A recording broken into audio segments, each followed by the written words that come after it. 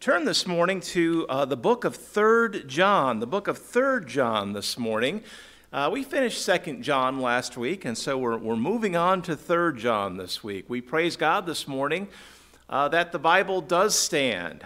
It is the very words of God in our King James Bible. We have a wonderfully accurate, a very accurate translation of the inspired, the God-given words, the words that God gave supernaturally and who has preserved supernaturally according to his various promises to do so, both in the Old Testament and in the New Testament. I hope you understand that this morning. God has given these words to men. They are not words of men. I was reading this week a book. It was talking about the Psalms, and the man was sort of pondering how long it must have taken David to perfect the Psalms as he wrote them. And I stopped and I sat back and I thought, boy, that's a surprising thing to read coming from this man. Has he forgotten? Has he forgotten that David received these words from the Spirit of God? The Spirit of God gave these words. I doubt, given the perfection of the Spirit of God, that it took David very long at all. As the Lord moved, he captured down the words, and certainly that is the same truth that applies to John and the third epistle, this third letter that we have from John. Now, I want to just review for anyone maybe who has not been able to listen here over the past several weeks. We saw in 2 John, John wrote regarding love and truth. Both were sort of co-themes in the book. One man said that whereas 2 John deals with standing in the truth, kind of knowing the truth and standing in it, 3 John really deals with doing the truth or walking in the truth. I think that's a good way to kind of compare and contrast the two books.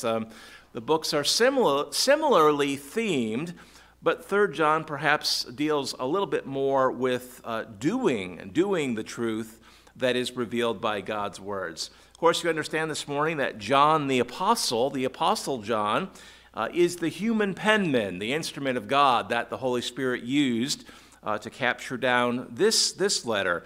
John, of course, is the penman of 5 books of the New Testament, and I think by now, again, if you've been listening watching recently, you know that John had the privilege to pen down the Gospel of John, one of the 4 Gospels, John's Gospel being a little bit unique versus the first 3, and then 1st, 2nd, and 3rd John, the shorter letters, and then, of course, the final book of the Revelation. I got ahead of myself, as I do. The final book of Scripture, the book of Revelation, which deals, of course, primarily with future things. The coming of the Lord at the rapture, the 7-year tribulation period, the millennial reign of Christ to follow, the new heaven and the new earth to follow that, the eschatology, and much teaching regarding that, very much consistent with that which we see in the book of Matthew. We'll look at the book of Matthew, hopefully, prayerfully.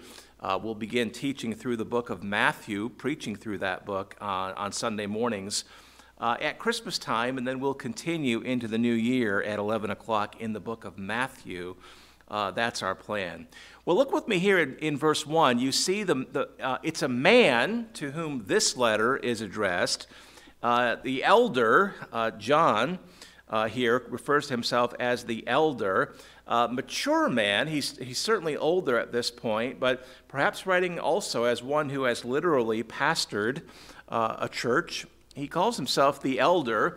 He's writing unto a man who he calls the well-beloved, a man whom he loves greatly in the Lord. And that man's name is given. It's Gaius. Gaius's name, well, it is a man's name. It means I am glad or something like that. You see that kind of root of the word gay. We understand that, unfortunately, that word has been corrupted today, but in times past referred to being gay in the sense of happy or glad. And you see that here in kind of the root of this man's name, one who was glad or happy. Perhaps he was a happy baby and his parents named him that. There's a number of men in the New Testament that are named Gaius. Paul has a companion at Ephesus who's named Gaius. That's in Acts 19. There's a Gaius of Derbe, one of the places where Paul ministered. That's Acts 20.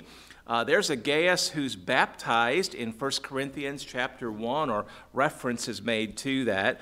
And then fourthly and lastly, here in this book, we find this man, Gaius.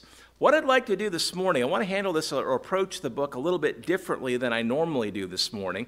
I want to read through the 14 verses. It's a short letter, of course. So we'll read through the verses. I'll try to limit my comments along the way. That's hard for me, Brother Ray, as you know, but I'll try to limit my comments along the way. And then I want to look at the book, just these 14 verses, rather than going verse by verse this morning. That is unusual for me. Rather than doing that, I want to kind of develop some themes, and we'll look at verses that relate to those themes in this short book this morning. So that'll be a little different this morning, but I think that'll be a help to us. So I'm going to read the book, then I'll pray, and then we'll take a look at some of these themes.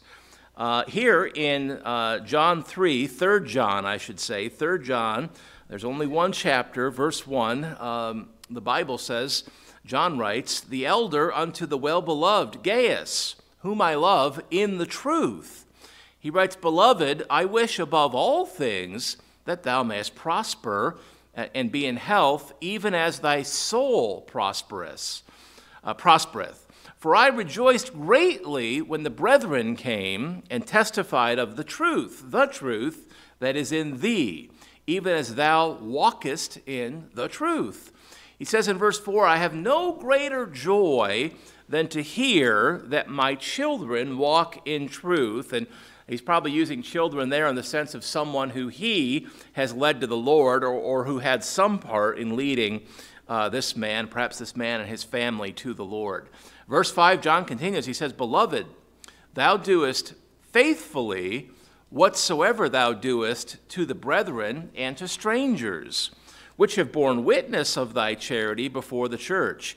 It seems to be that there were some traveling missionaries who visited the church that Gaius is a member of, and John has heard that those traveling missionaries were treated well, and so he's encouraging Gaius and his church for having done that. He says in verse 6, "Which have borne witness of thy charity," their loving treatment before the church, "whom if thou bringest forward on their journey after a godly sort, thou shalt do well, because that for his name's sake they went forth, taking nothing of the Gentiles." John writes in verse 8, "We therefore ought to receive such, that we might be fellow helpers to the truth." So right treatment of missionaries, traveling missionaries, in view there over verses 5 through 8. Verse 9, John continues, he says, "I wrote unto the church." He seems to be referring here to Gaius' church, "but Diotrephes," seems to be the pastor, "who loveth to have the preeminence among them, receiveth us not." John says, I wrote to the pastor of this church, but he received us not.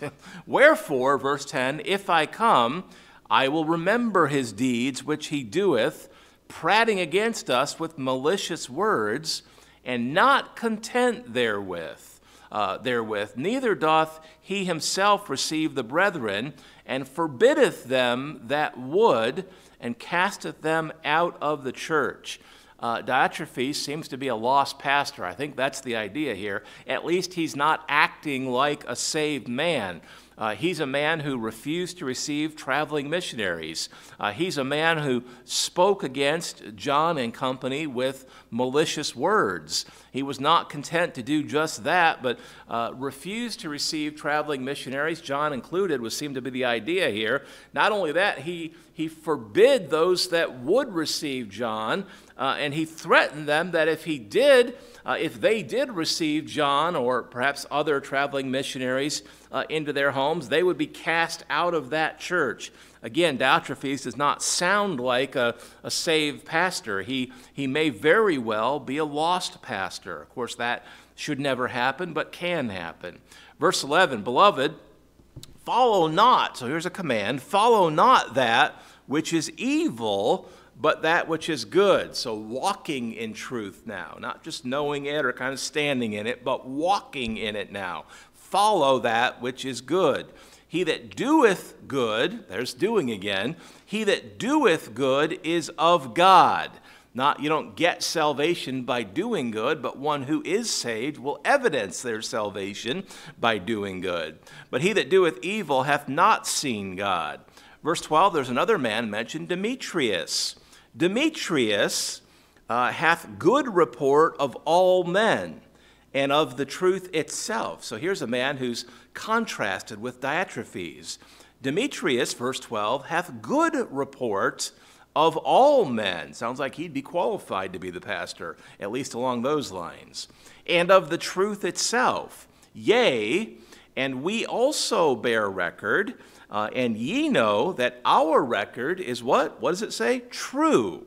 Verse 13, John continues, he's concluding his message now, his letter. He says, I had many things to write, but I will not with ink and pen write unto thee, but what? But I trust I shall shortly see thee, and we shall speak face to face.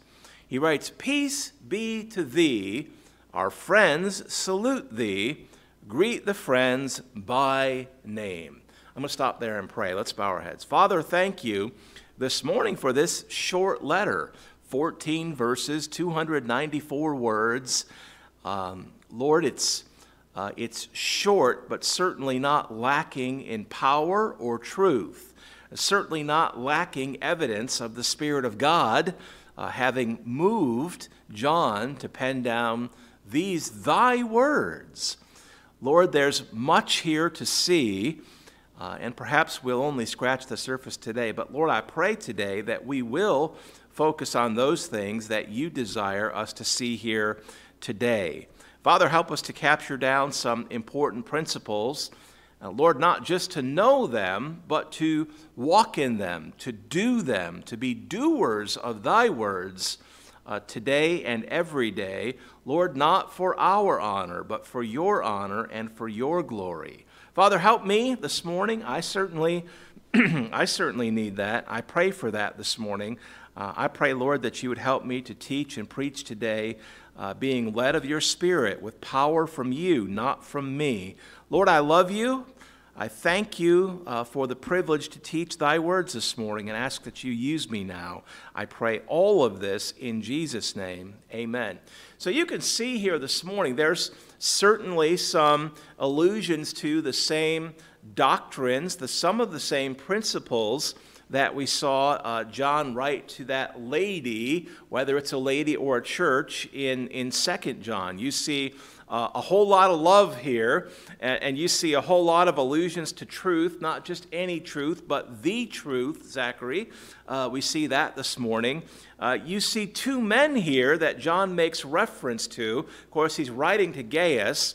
I'll say this morning, and then we'll come back to that. I believe that Gaius is probably, I don't know that we can say this definitively, but it would appear that Demetrius and Gaius are likely members of this church that Diotrephes is pastoring. It looks like John may be writing to a man who's a member of that church and also making reference to Demetrius, another member. I can't say that definitively, but this might well be the case. We'll see a number of references to that church here in this passage, and I don't want to get ahead of myself. I want to come back and look at this, but don't lose sight of the fact that even in a letter that John is writing to an individual, churches are very much in view. Nothing is ever detached from a church in the New Testament. There at the day of Pentecost, we see the Jerusalem church having already been established, but now empowered by the Holy Spirit. You see all the way through the book of Acts. What's that book about? It's the history of first century church planting. What kind of planting? Church planting. And it's the storyline revolves around Paul's calling of the Holy Spirit out of a church to plant churches. And even here, in a short letter between two men, there is very much a church in view here, one that had some problems, And no doubt John, the Lord, through John, intends to address some of those problems, even if it's somewhat indirectly. So we have here four men, really: John, Gaius, Diotrephes, and Demetrius. And let's just look at these two, we'll call them D-men briefly here, Diotrephes and Demetrius. Look back in verse 9. John says, I wrote unto the church.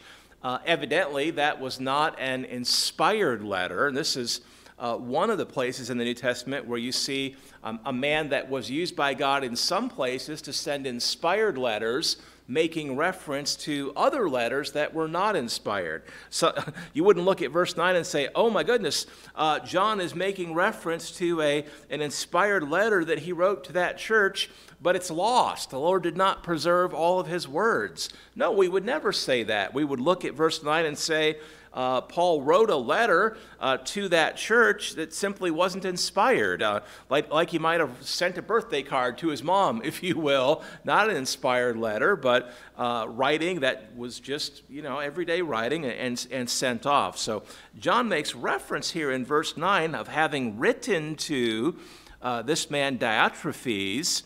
You see him here in verse 9, who seems to be the pastor of that church. I think that's likely the case. And I'll say again, who does not seem to be acting like a man who is saved. You see here, John says, to Gaius, Diotrephes, verse 9, is a man who loveth to have the preeminence among them. He's a man that just wanted to prop up himself, to put himself at the center of attention, to put himself on the throne. This is the language here. Now, listen, I will say this, as a pastor, if you're not careful, you could fall into that. And no doubt, Brother Ray, that's part of why the Lord has had John to make reference to Diotrephes and some of his challenges here. It's a warning to pastors to stand guard against the sort of fleshly desire to be at the center of attention in the church. And someone will say, well, you kind of are, right? You're standing before the church, behind the pulpit, you run the meetings, and you're the pastor. You're the one who God has ordained authority, given authority to that office, and to the man as the occupant of the office of pastor. That much is true, but nonetheless, you understand this morning that pastors do not preach to be heard or seen for themselves, but rather to point the attention of others to the Lord. And certainly that's my heart's desire when I teach or preach. I don't desire the preeminence. I don't desire that people would look up to the pastor and say, oh, look at him. Look, he's the pastor. You ought to recognize the authority that God invests in the office, but understand that a mature, godly pastor, his desire is not to draw attention to himself, but to point the attention of others to Christ, to not have the preeminence, not to be seen as the number one himself, but to point to others to Christ and say, hey, he should be number one in your life. He should be your top priority. He should be the thing that you give or the one, not the thing, but the one to whom you give your best. Write down a reference. You can write this in your margin of your Bible if you wish. Colossians 1:18 is the only other place in the New Testament where preeminent or preeminence appears. And that verse says, and he, the he there is Christ, is the head of the body, the church. The local church assembly is the body, according to Colossians 1 and verse 18. He, Christ, is the head of the body, the church, who is the beginning, the firstborn from the dead, that or so that in all things he, Christ, might have the preeminence. I hope this morning that you could say that amongst all the priorities, the competing priorities perhaps, that you have in your life, that you could genuinely say the Lord Jesus Christ is my number one priority. He is whom I live for. Yes, I live for my family if I have a family, but even more than that, I live for the Lord Jesus Christ. He's my number one priority. I live each day for Him. I work so that I can give to His church. Yes, I need to support my family. That's not lost in the equation there. But a major motivation is to work and to deploy my income, a portion thereof, my tithe, to support my church, the Christ Church. And the missionaries that He chooses and sends out to plant churches, as Paul. And I live to serve Him more than anything else. And boy, I don't know this morning if that's a convicting thought.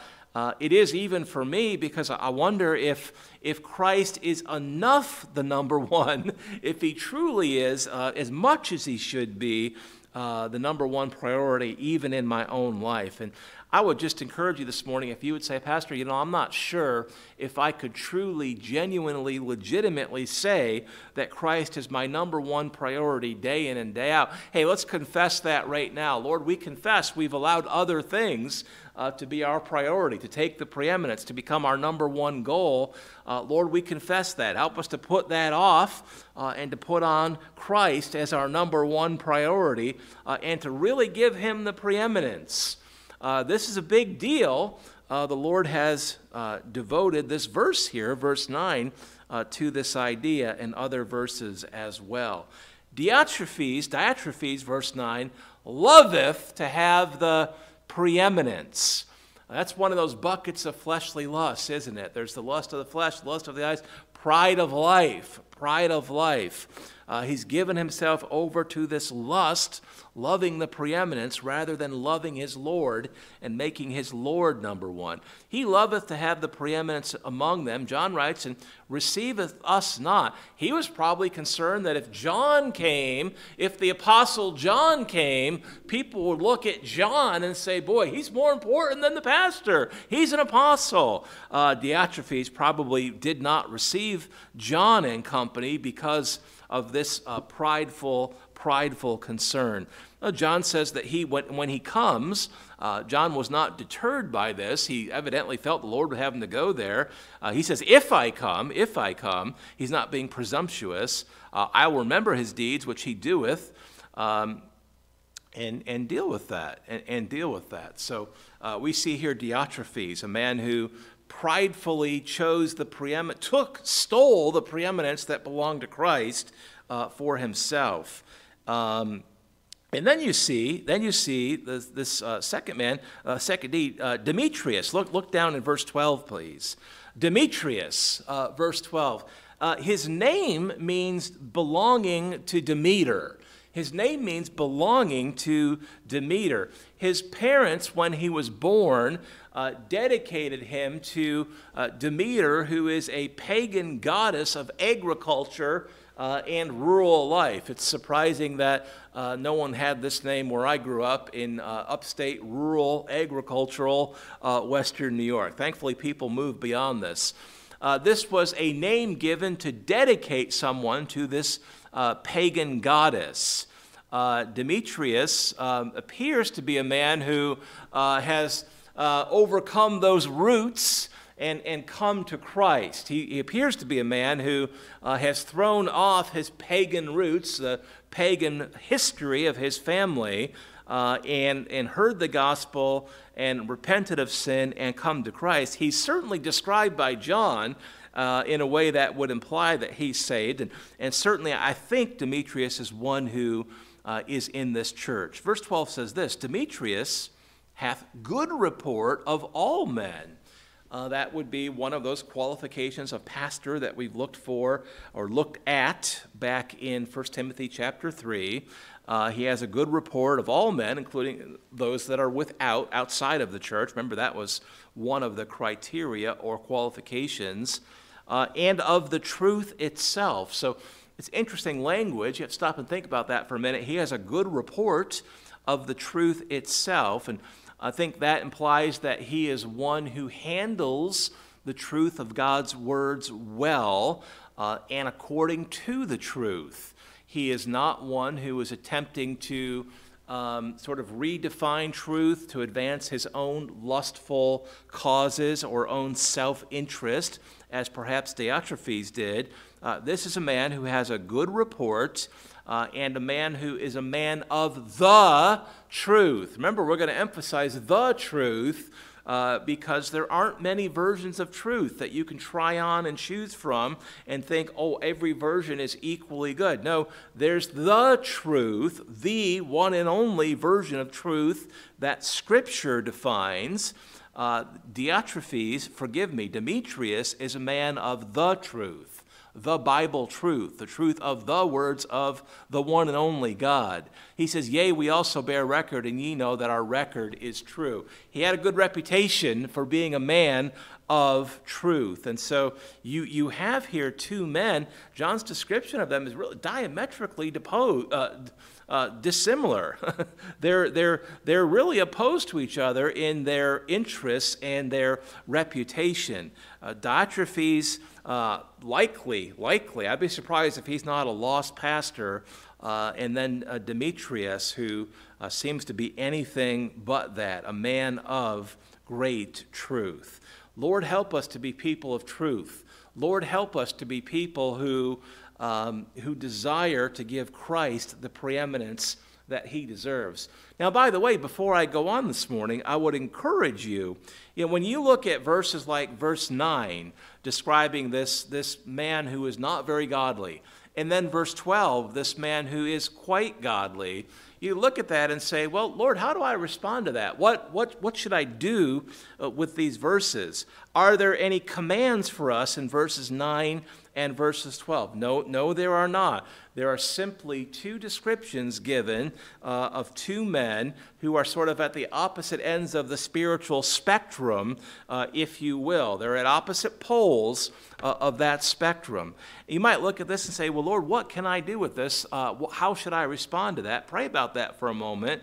Having done that, I pray again, Lord, help me to not be a Diotrephes. Help me to not be given over to my lust, but be given over to my Lord instead, and to truly desire that you have the preeminence in my life. I have to pray, Lord, help me not to be number one in my life. Help me to make you number one in my life. If you're like me, you need the Lord's help. You need his grace to do that. I'm just telling you, I need that. No doubt you do too. So you look at that, and perhaps the Lord would cause you to pray in that regard. You want to come to these verses with a yielded heart saying, Lord, what would you have me to do with verses like this? Then when you get down to verse 12, here's a very different man, a godly man, Demetrius. Lord, help me to have that good report. Help me to be a godly person who lives according to the truth of your words.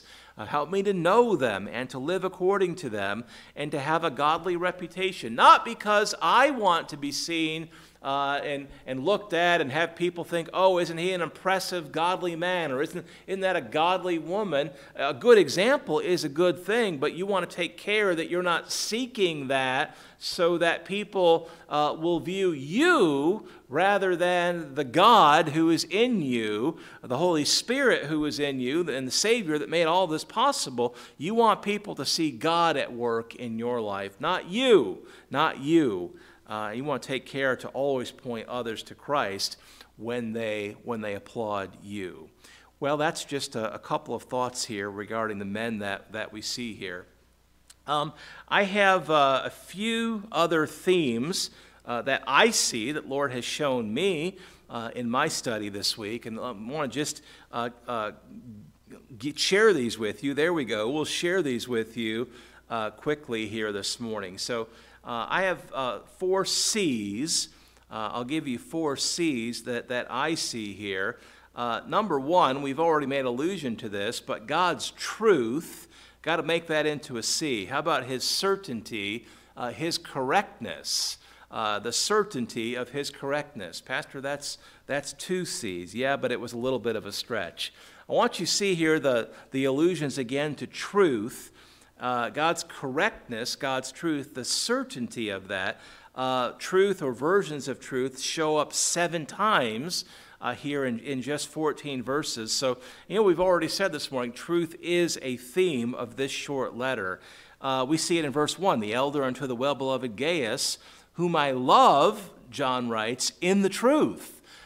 He loves this brother because the Lord commands us to demonstrate love to one another, and to do that according to the truth of his words. So there's a reference here to loving in the truth. This is not a corrupted love. It's not the kind of corrupt love that we see, or false love that we see men carrying out toward one another in the world today. It's nothing like that. It is a honorable, godly, Christ-honoring, true love, a love in the truth according to the Word of God. Brothers in Christ should be praying, Lord, help us to demonstrate brotherly love toward one another, to not be short with each other, to not be impatient with each other, to be willing to help one another, even when it's a last-minute need and it's inconvenient. I had a last-minute need this week for some work to be done outside at the parsonage, and I felt real bad about reaching out to the guys in the church, but I really needed to do that. It was a problem that was discovered and needed to be addressed right away, and so I put a note out to some of the men, and sure enough, one of the men came out and gave several hours to address that. But that's brotherly love. It wasn't convenient.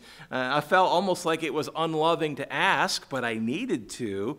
And sure enough, a brother came and said, yeah, I can do that. We're called to exercise, to walk in, to practice brotherly love toward one another according to God's words, and so I will. And I'll pray, Lord, bless that man, and no doubt the Lord will. You see, verse 3, John writes, I rejoiced greatly when the brethren came and testified of the truth that is in thee. So again, a reminder that seeing people walk in the truth is it's a cause, it should be a cause, it's a case for rejoicing.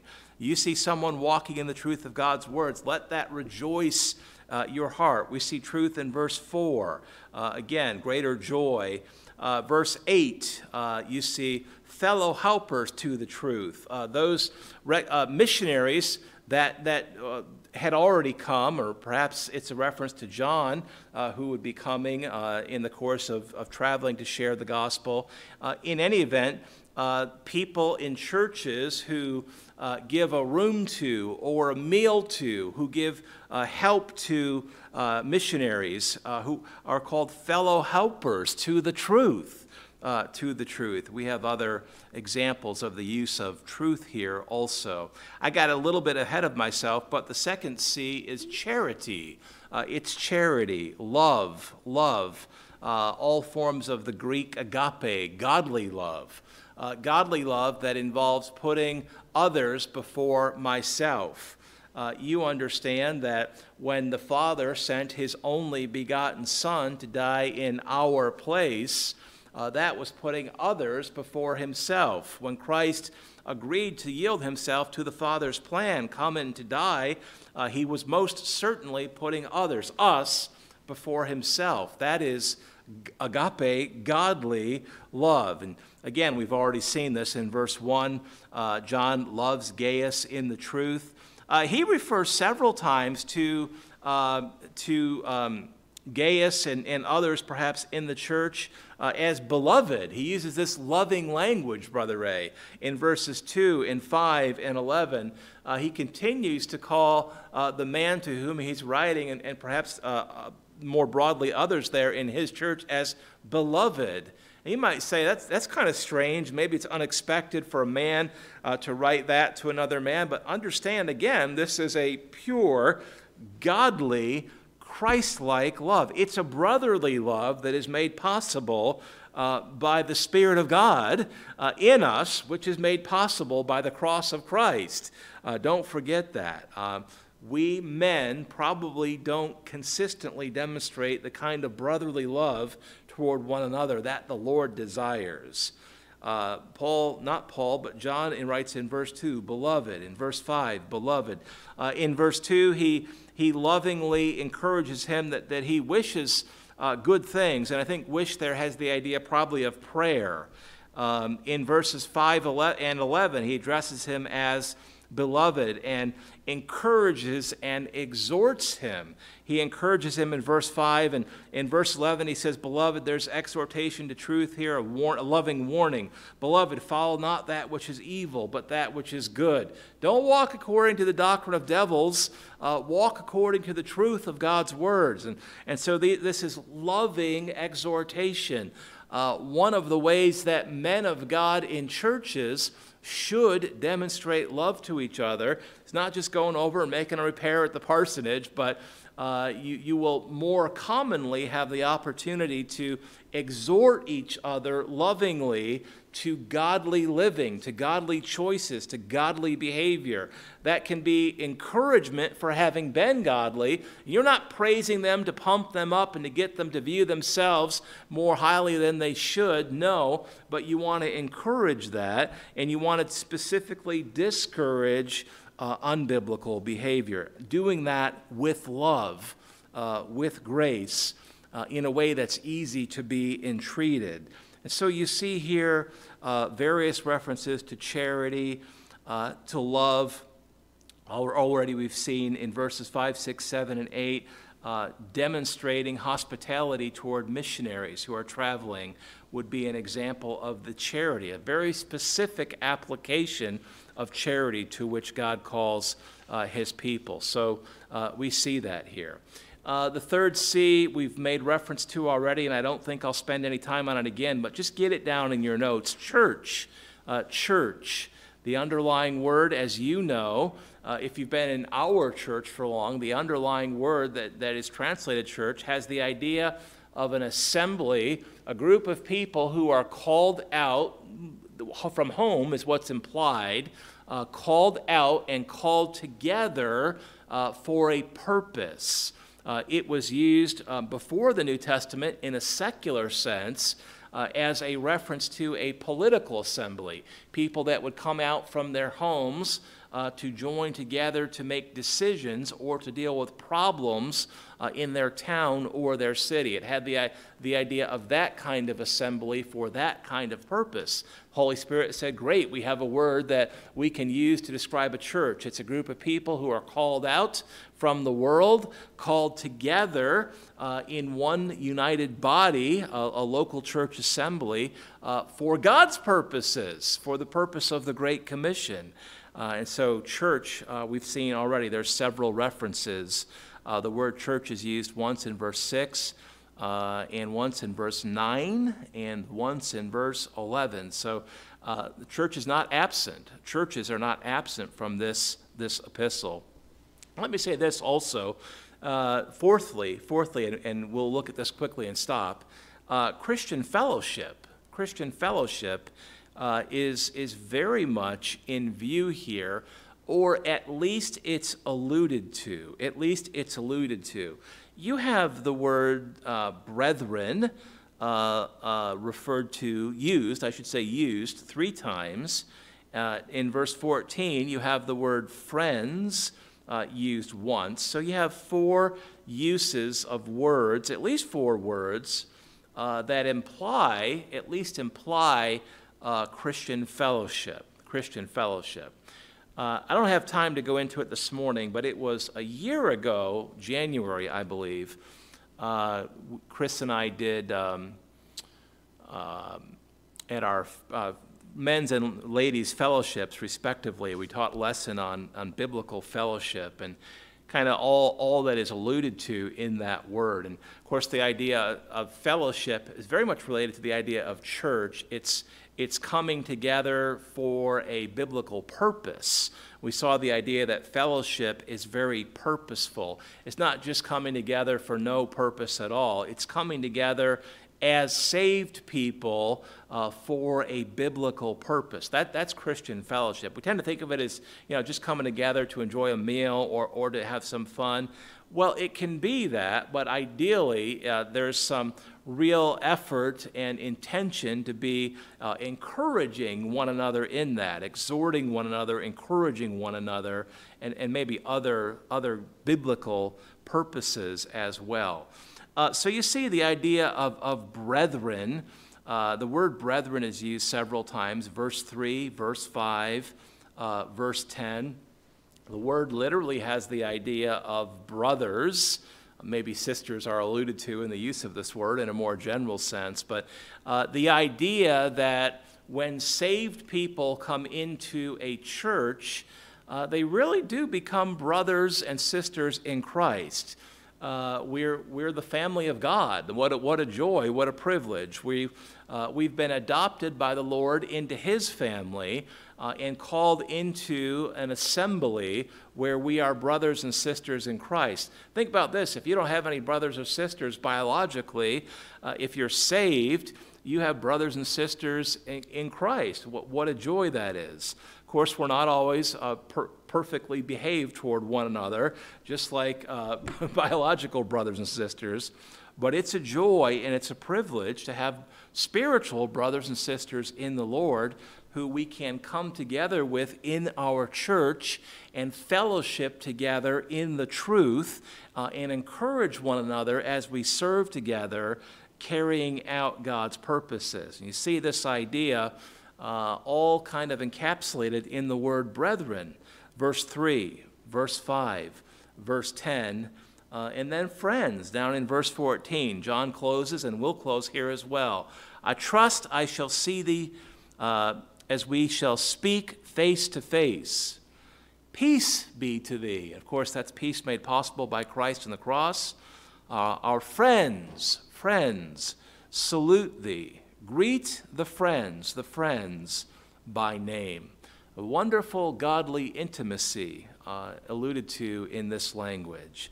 So there's much here. There's much here in a short book. Let's stop there and pray, please. Father, I thank you this morning for this wonderful letter filled with love and encouragement and truth. Lord, I pray this morning that we would have a heart not to know just to know these truths. Yes, a heart to know them and to stand in them, but Lord, a heart to move from standing to walking, to walk in these truths. Lord, we'll need your help. We'll need your grace to do that. And so I pray for that this morning. Father, perhaps we've been convicted this morning that we have not been giving Christ the preeminence that he deserves. Lord, I pray that we'd be quick to confess that and to ask your grace in that area. Lord, perhaps this morning we're convicted that we've not been loving enough toward our fellow church members. We've not been intentional enough about demonstrating love in truth.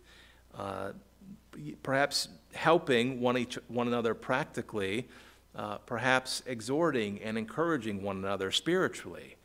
Lord, whatever it is, I pray this morning that you would help us to confess a lack of faithfulness in this area. And Lord, ask you for an opportunity even today as we come in for the 11 o'clock hour. Lord, perhaps some of us would pray, Lord, help me to have an opportunity to demonstrate love, to walk in love toward a brother or sister as we assemble together in our church today. Lord, help us. Give us your grace as we yield to you. Father, I love you this morning. I thank you so much for your love. Your love. Thank you for your truth, the truth. Thank you for the Bible. Thank you for our church. Lord, I love you. I pray that you'll work here throughout the day. I pray this in Jesus' name. Amen.